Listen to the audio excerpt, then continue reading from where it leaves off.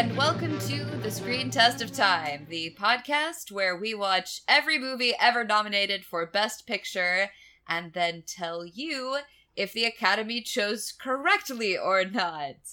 I'm sorry. I'm sorry, listeners. This week's was rough, and I just finished watching it.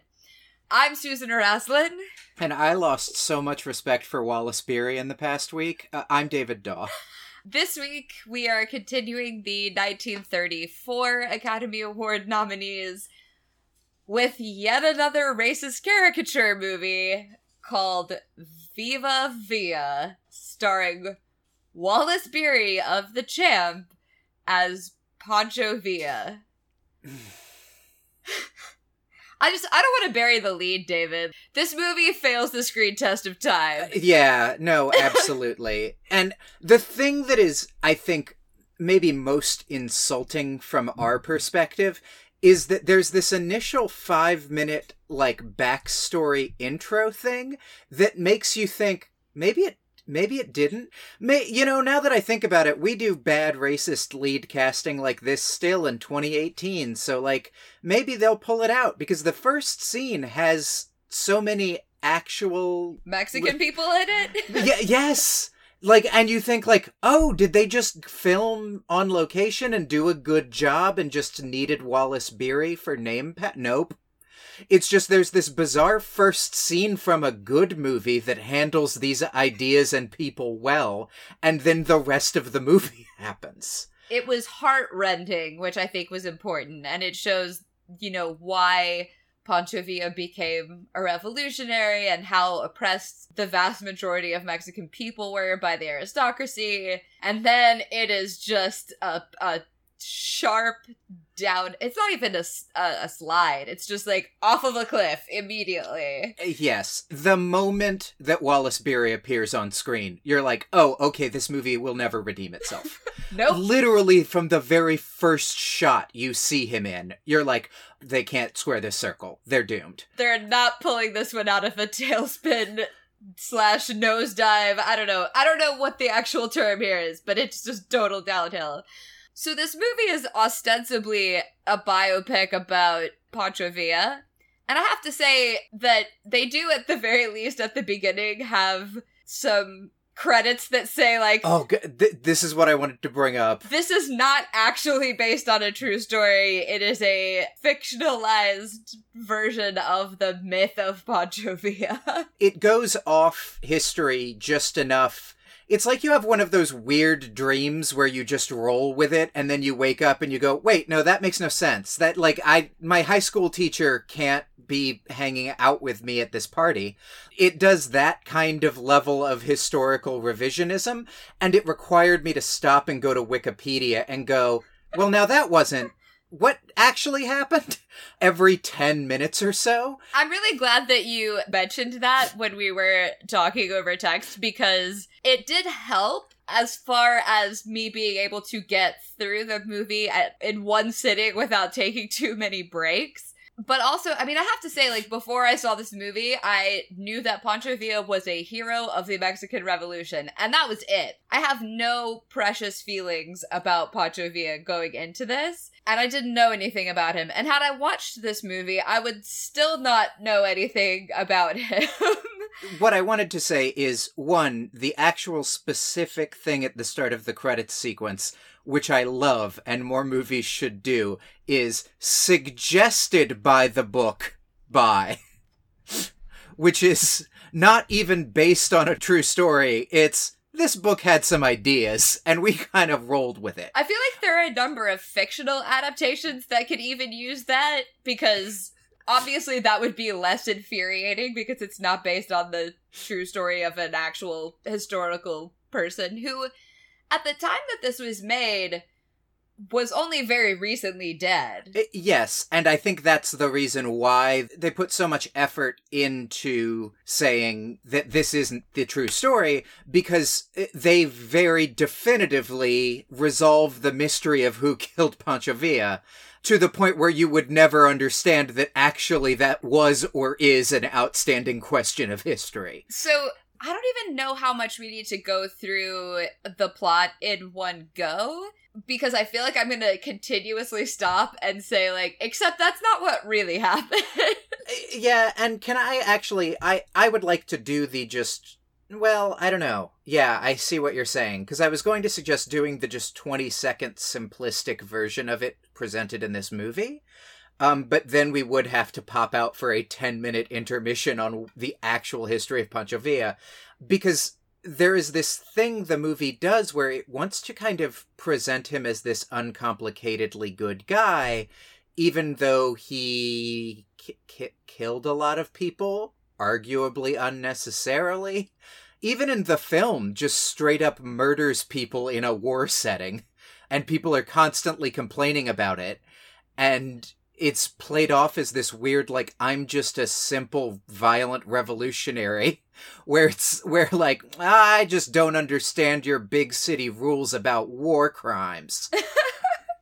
One of the ways in which they do this, and I think the thing that for me was perhaps even more infuriating than casting a dude from Ohio as a Mexican folk hero, was that he is portrayed as if he basically has the intellectual capacity of a toddler, to the point where the way that he talks is what you could imagine Slowpoke Rodriguez from Looney Tunes sounding like as he was learning to speak. So he speaks in this, like, horrible... Is there a second character I'm forgetting, or did you just call Speedy Gonzalez Slowpoke Rodriguez? No, Slowpoke Rodriguez is Speedy Gonzalez's cousin.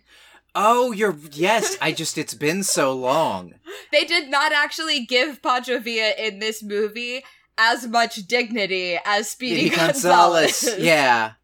Yeah, no, because he's such a minor Looney Tunes character, I had forgotten the even more insulting racist character of Speedy Gonzalez's cousin. Because, like, at least Speedy Gonzalez, breaks some stereotypes that Americans had of Mexicans, but Slowpoke Rodriguez is, like, lazy and, he's a slowpoke to Speedy Gonzalez's speediness. Yes. Which is not to say that Speedy Gonzalez is, like, a good representation of the Mexican people, but I digress so far. Yes. He's illiterate, which actually, I looked this up, and that is historically accurate that Pancho Villa was illiterate, but the guy was a military genius, so to portray him as this incredibly simplistic, childlike person who just couldn't help himself in killing people and raping people and whatever is... He accidentally robs a bank in this movie because he's so stupid he doesn't understand that he's not allowed to hold a teller up at gunpoint and take all the money. Right, and then his friend shoots the teller and they're just like, nah, it's fine, we'll just walk away and not be concerned if he's dead or alive. Yeah, and like it is trying to deal with the fact that the actual real-life Pancho Villa is kind of this complicated historical figure, and the Mexican Revolution is this complicated series of betrayals and counter-revolutions, and it is hard to have a single heroic protagonist out of it.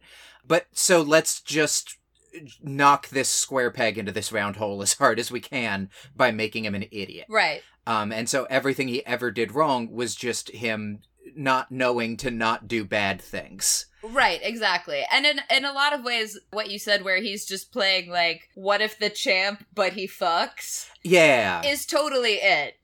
I mean, like, we have to get through the, like, horrible, persistent racism of this film, but even beyond that, I lost a lot of respect for Wallace Beery because the performance is just so lazy.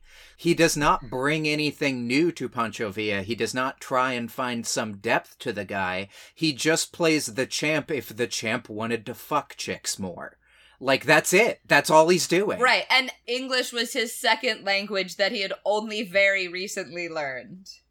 I'm so glad you texted me, by the way, on the scene that infuriated me the most of inexplicable dumb guy bits. Because the real-life Pancho Villa could not read, but that he seems mystified by the concept of a map, which is... Oh my god! Ugh! You know, the historical revolutionary figure, Madero, is in the movie because that brings him into the revolution. And Madero does this by treating him with enough respect to show him a map of Mexico. And Pancho Villa's like, what's this weird shape? It's an upside-down sombrero. And it's like, my dude has seen a map. How did he get to the town that he was robbing at the start of the movie if he's... No, it's so incredibly insulting. And you hit on something there as well with, it's hard to pick uncomplicated heroes and villains out of the Mexican Revolution, which I want to state for the record, I am making this statement based on literally reading the Pancho Villa Wikipedia page, and I am not an expert in the history of the Mexican Revolution, though I will say the Pancho Villa Wikipedia page is really long and pretty comprehensive. It is a solid Wikipedia page, and I guess I will also say to hedge my bets, because it's not like I've read, books and books on this either. I mean, it's generally hard to find a historical figure who is uncomplicatedly a hero, but especially when you have to just completely change the outcome of a war in order to make somebody an uncomplicated hero, you're reaching. Right. They make Madero into this very saintly figure who was absolutely the people's hero, and he was going to do everything for the poor. And apparently, historically, he was a great disappointment when he became president. And not only General Pascal, who is the uncomplicated villain of the movie, but Pancho Villa himself, they were disappointed in the way that he was running the country. It's just that Pascal was the one who ended up overthrowing him, and Pancho Villa was hanging out in Texas. Or New Mexico. Yeah. New Mexico. I think... At that time. Yes. He was in America. In the United States. It's complicated because there's a whole period this movie leaves out where Pancho Villa attacks America. But I think the period that the movie does cover, he was hanging out in Texas. That first time he goes into exile before he comes back and then gets forced out of that and goes into guerrilla fighting in the mountains and then attacks New Mexico is completely left out of the movie. What's kind of disappointing is in reading the Wikipedia page, there's a lot of really fascinating things about Pancho Villa's life that are not included in this movie. Like, part of the way that they paid soldiers was he struck a deal with a Hollywood studio where they could come and film his raids, and he would get 50% of the profits from that.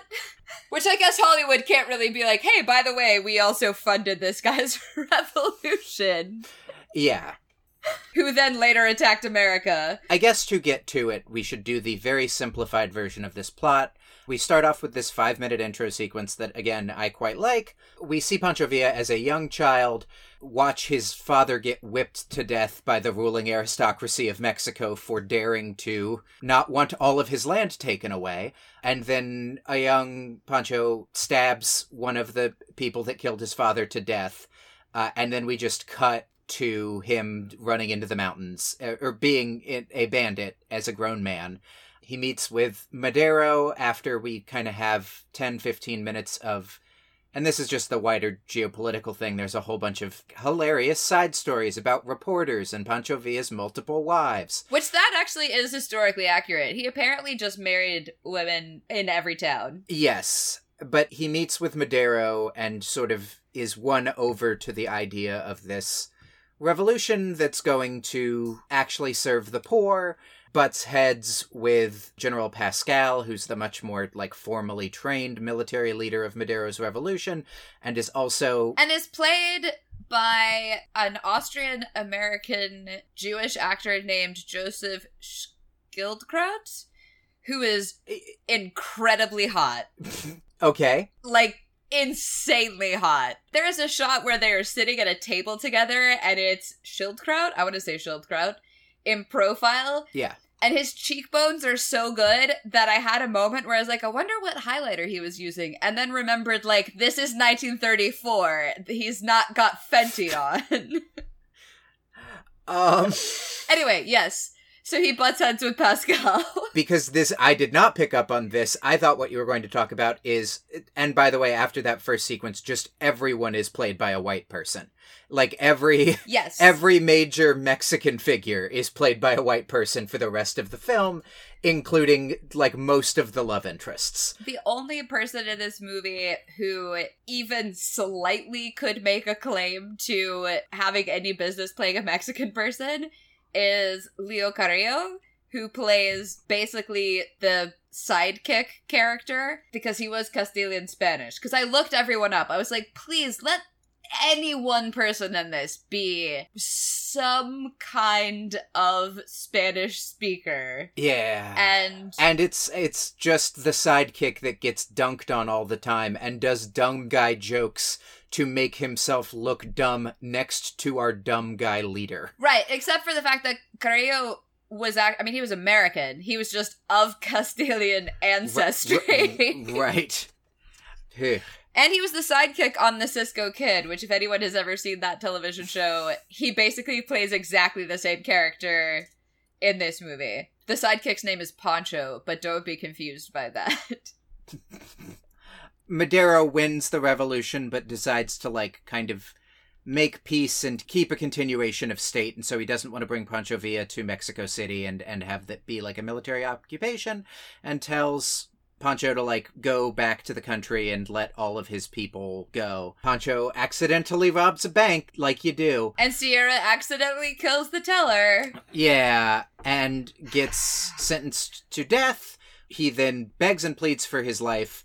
Madero saves him at the last minute to just be exiled. He becomes a sad drunk and probably hangs out with the Champ in my new forthcoming fanfiction. The Champ did spend some time in Tijuana, so, maybe that's why. They just got sad drunk together. While Madero gets killed by Pascal, then Pancho Villa gets angry about that, comes back to Mexico to defeat Pascal and everybody else who betrayed his great friend Madero. And then this is where we break from history hard. Yes. One, there is a whole subplot where he goes and in really a very politically complicated sequence, I don't know what the movie is trying to say with, invades the house of a sort of landed gentry guy, a Don, who had been helping Madero, but doesn't want to help Pancho's more unseemly revolution. And Pancho is like, oh, I see, you only care about the poor when you get to still look cool and it doesn't mean anything for you. And you're like, fuck yeah! And then Pancho's like, also, I'm going to sexually assault your sister and take over your house. And no, very bad. Were we not supposed to be on his side in the earlier scene where he was saying shit about the ruling order? Anyway, he ends up murdering the sister. Sort of by accident. Yeah. She tries to shoot him. He takes her gun. Her brother, Don Felipe, there's a struggle and the gun goes off and shoots her. Yeah. And this is important for the very end of the movie, but we now have our hard break from history where he then just continues marching south and takes over Mexico City and just wins the revolution and goes, boy, this isn't for me. I'm just a simple country lawyer. Oh, you missed the part. He wins the revolution, but, let's be clear. He also makes himself president. Yes.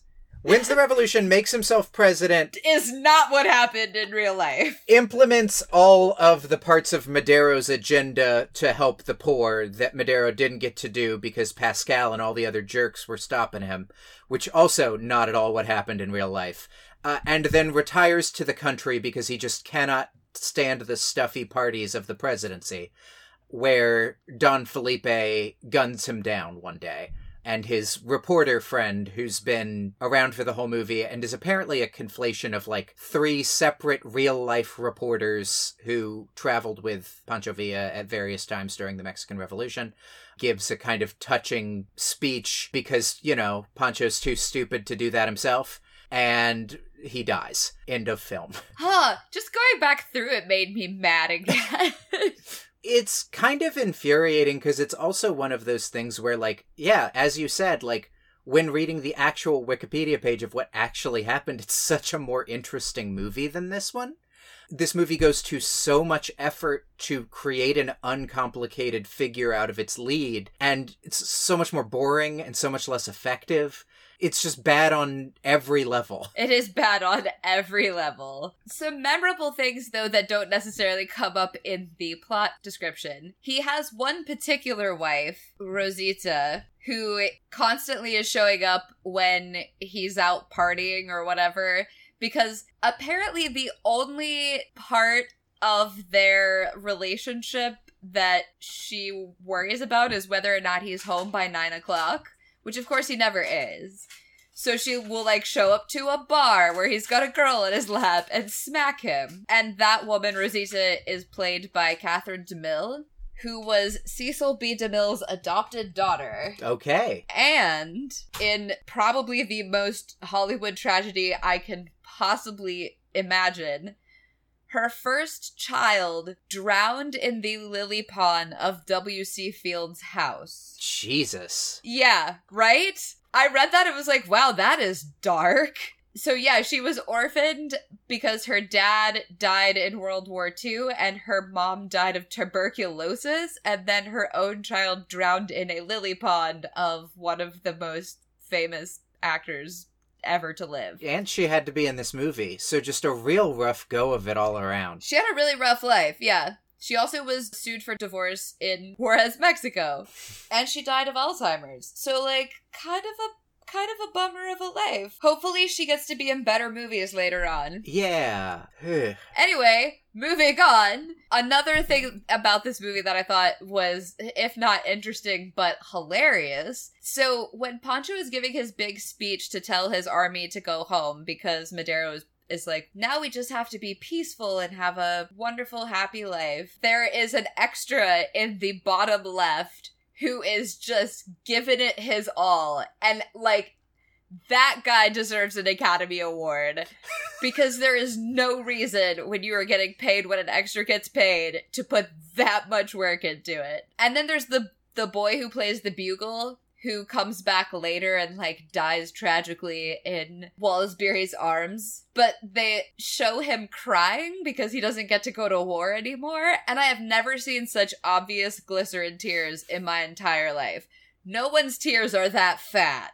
Ever. Can we also talk about this is a much larger, what is even happening thing, but it's my favorite plot detail from the movie, which is there's the newspaper friend that follows him around and reports on everything he does, who gets incredibly drunk and just writes a big report about how Pancho Villa took over a town called Santa Rosalita. But he hasn't. And turns out he hasn't. And so here's the thing. Pancho Villa then, just to do a solid for his buddy, goes and takes over the town. And does it in the way that the guy wrote about. Because he's like, which way did we come in? And he says, I wrote that it was, from the south. And Pascal is like, well, we can't go in via the south because that doesn't make any sense or whatever. And he's like, well, no. There's a river. But he said that's how we did it, so we gotta. The thing that really weirds me out about that, though, is that, that wouldn't work. He gets a telegram from his boss after Pancho Villa does all this that's like, great work, tremendous scoop, don't know how you got this 3 days before everyone else. If I write a newspaper story, send it to the newspaper, and then make it happen 2 days later, my boss at the newspaper wouldn't be like, oh, great work. You really got a scoop on that one. I don't know. It was the teens. It was kind of, I don't think they had fact checkers. I mean, sure. But on that, What's funny is that Johnny Sykes, who is the American reporter, is probably the actual hero of this movie in the way that it is written. Because he's, there for all of the stuff, and he's always on Pancho's side, and he's able to articulate himself because they don't make him into a toddler. Pancho dies in his arms. You're right. He is the one that goes and tells Pancho that Madero is dead and, brings him out of a drunken stupor to go and revive the revolution. You're right. He actually makes all of the important decisions in the film and publicizes and makes our hero famous. He just talks Pancho Villa into stuff. This is essentially Hollywood's way of approaching the Mexican Revolution, which is, no, there was just a scrappy young reporter who was a white guy from America who is responsible for all of the good things that happened. Like, what? How do you figure that? Their inspiration for this is that apparently Ambrose Bierce went to Mexico in his 70s and hung out with Pancho Villa, and I guess that was the inspiration for it. There was another reporter I thought was more directly an inspiration because Ambrose Bierce dies. Mysteriously disappears and dies doing that, which, not in the film. No, which sucks, because Ambrose Bierce would have been a really hilarious addition to this movie. Yes. But there's also a, reporter from, some Hearst paper that is there for the early revolution they talk about briefly in the Wikipedia page. And I thought, oh, it's that guy. But yeah, I don't want to talk about the cinematography in this movie, except to say, actually, you know what? I do, because there's some incredibly bad special effects in this film. Oh boy, is there. When they're riding trains, or when Pancho is on a horse. It is awful. It's, comically awful. It's what they make fun of when there's really bad driving sequences in movies where you can tell that the background is fake. One of the things that frustrated me about this movie a lot is that, in a way, it's actually very well directed. Whenever they're having any kind of discussion about something, it's never like, well, we're in a room again. It's always got an interesting setting. They're on a train and somebody is shaving with a piece of broken glass because that's all that they have. Or they're in this bar where a woman is dancing and showing her underwear, which, was that a thing? Yeah, I Maybe, I don't know. It's some really great fan service, but I don't know that it was at all accurate. Or maybe this is the 19-teens version of a strip club. But it's, as far as giving actors business to do whenever there are discussions about things, it's very intelligently directed, which was how did this guy not see the forest for the trees? I do feel like a little bit it is a one, apparently there were 3 directors. So apparently maybe he did, and then there were some pickups. But 2, I do feel like the problem with this movie is much more on the writing end than on the directing end. I mean, obviously the casting is extremely bad, but I do feel like it's the writing that turns Pancho Villa into a man-child. It's the writing that wants this to be essentially a light comedy with a bunch of weird running joke bits. Right. And then 2 strong dramatic monologues, and that's it. Yeah, Pancho Villa hates pigeons. And the artist that he wants to draw something for him, he wants him to draw a bull, and the artist is like, I'm an artist, I can't just draw a bull. And it's if you're an artist, you can draw a bull if you can draw a pigeon. Also, why does Pancho Villa hate pigeons? Why is this a joke? I mean, I thought we were going for an incredibly literary, Shakespeare joke about, the horns, bulls, masculinity. There's a dirty thing to writing a bull on a love note. I'm not gonna do it. But then the joke just kept fucking coming back in weirder and weirder contexts. And it was literally only just, I'm an artist, I can't do that. And I'm like, that doesn't make any sense. Yeah. I'm a baker, I can't make a cake, I can only make bread. That's not an argument. I mean, again, it seems like he was saying that, I could draw a bull, I do not wish to draw a bull. I have, a moral reservation about drawing a bull, which in a love note to a woman, almost I could kind of make some sense of that. But when at the end he's like, I can't draw a bull on money, it's okay, so just some producer really liked the bull joke. Just that tested well, so we had to put it in 5 different scenes, apparently. It is... Ugh. And there's a couple of those. There's these weird running joke characters in the film. And weird running jokes about... I mean, essentially that's how they treat Pancho Villa being a bigamist, is as this wacky running joke where he gets married to all the women he wants to sleep with. Right, that he doesn't actually understand that doesn't make it okay. He's like, oh yeah, well, of course I get married all the time because I was raised in a religious house. Okay, yeah, because you are a man-child, that is your interpretation of that. Great, cool. And I seriously doubt that the real Pancho Villa was that literal-minded. Yeah. Hey everybody, you're listening to the Screen Test of Time, which you almost certainly already know, because you, clicked on it on a website or an app or something. Speaking of apps, if you could like us in that app, or subscribe to the podcast if you haven't already, or review the podcast, all of that is super helpful for getting more people exposed to Screen Test of Time, which is good. If you haven't listened to the podcast, you gotta just trust me on that. But I feel like probably you have before, so thanks. I kind of want to just rate this film so that it can be a movie that I forget in 3 weeks. I want to forget this movie by the time we're talking about all the movies from this year.